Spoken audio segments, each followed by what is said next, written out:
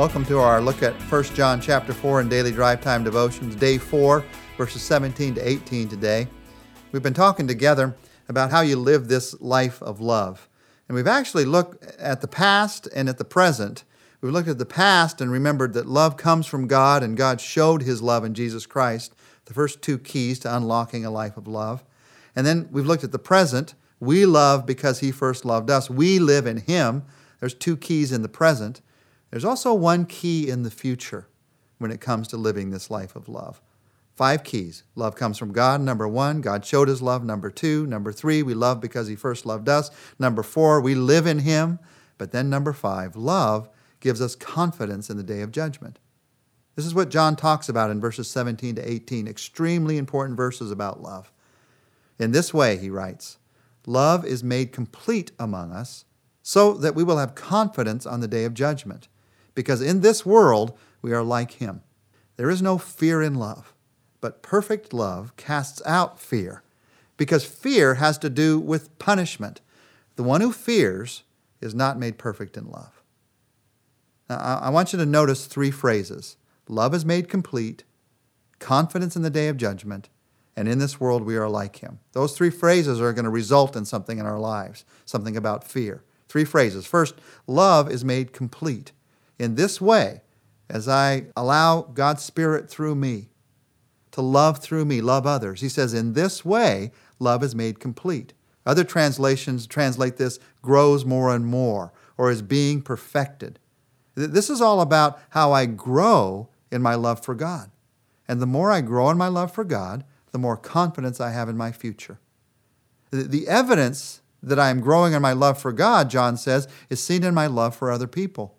That's how I can see it evidenced in my life. The way I love other people shows me that my love for God is growing. I can tell myself I have this great growing love for God, but if it's not showing up in the way I love other people, it's not real love. What he's telling us here is that real love grows in your life. In this very strong way that John has of speaking, it could be easy to think that I've got to immediately be perfect in love. That's not what John is talking about when he talks about this life of love. He's talking about growing in a life of love. And yes, sometimes you'll stumble. Yes, sometimes you'll fall. But are you growing in this life of love? Love is made complete as I allow God through His Spirit in me to love the people in my life, as I rely on His love in my life instead of relying on my love in my life. Love is made complete. And out of that, the second phrase, I begin to have confidence in the day of judgment. If I'm looking forward to a day someday where I think maybe God might judge me and I might be punished and I might be separated from Him forever or for a time, or even if not separated, I might be punished by Him. If I have no confidence in my continuing relationship with God for all of eternity, I'm not going to be able to love in my life today. You see, there's something about confidence in the future, a strong foundation of hope in your life that gives you the confidence to love in your life today. Without that confidence, you begin to feel like you've got to build it yourself. And the only way we know to build something ourselves is selfishly. You ever find a truly selfish person, a deeply selfish person? You can know this about them. They don't have any confidence in their life. The more deeply selfish we are, the less confidence we have. We're trying to build ourselves up in front of other people.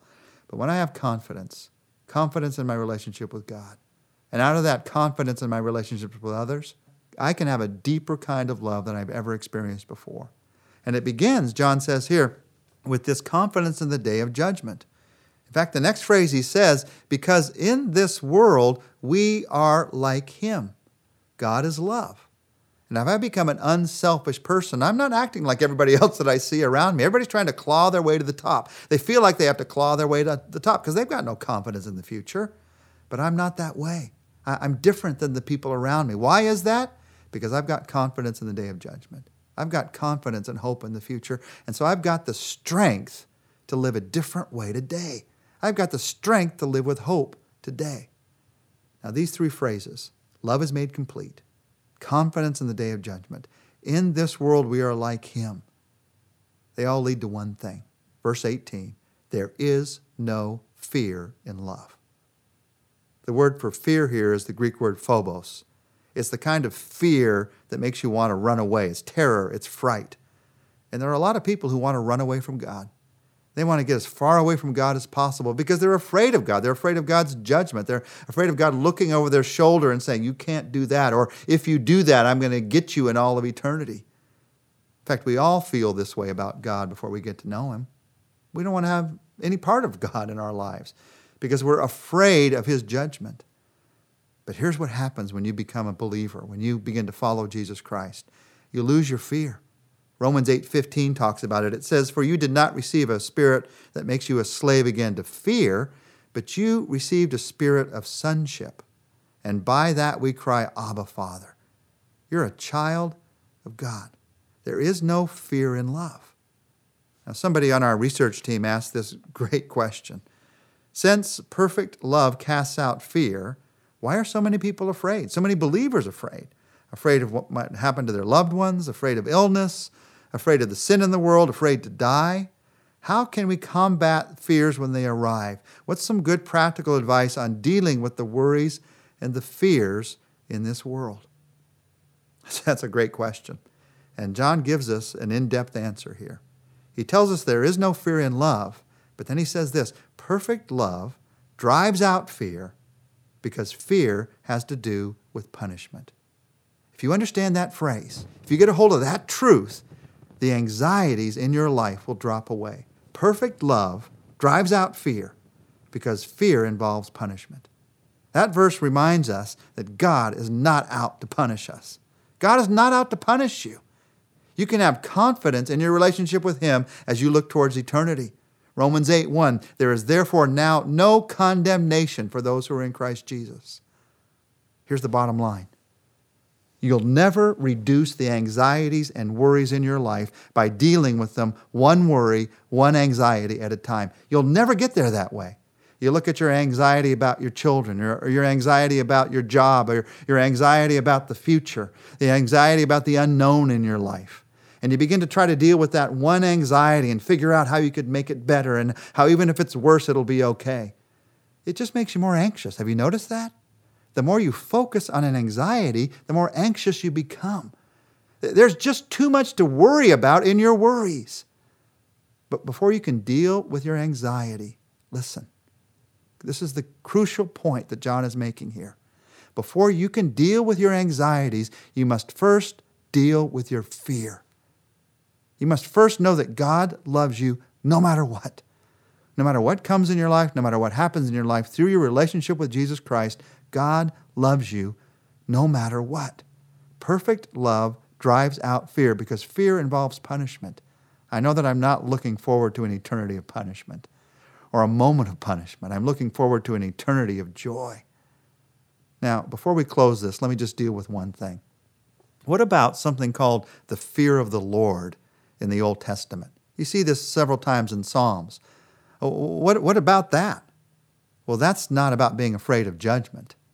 That phrase, the fear of the Lord, is about respecting God's person and power.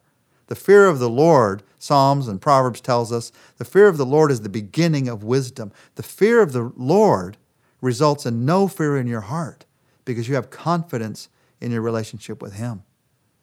You see, these verses are telling us that if I want to love the other people in my life, that I've got to recognize that I have a relationship with God that extends from now into eternity.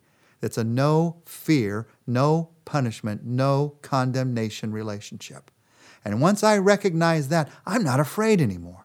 And once I'm not afraid anymore, I'm free to love the other people in my life. I'm free to drop the mask of selfishness. As long as the fear is there, the mask is going to be there. The selfishness is going to be there. Once the fear is dropped, the mask drops, the selfishness drops, the anxieties begin to drop away. There is no fear in love. Let's talk for just a moment to this God who loves us so deeply.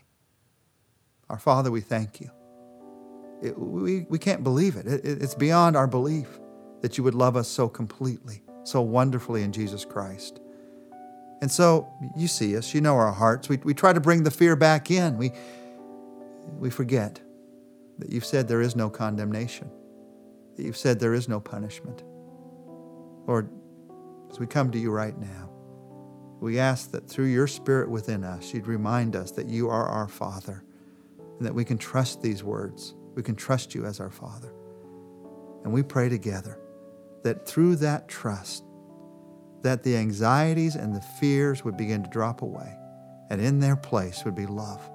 Love for you and love for others. God, do something in our lives through our trust in you that can happen no other way. Make us people of love. We ask this in Jesus' name. Amen. Well, join us tomorrow. We're going to remind ourselves of the power of this chapter as we look at verses 19 to 21 in 1 John chapter 4.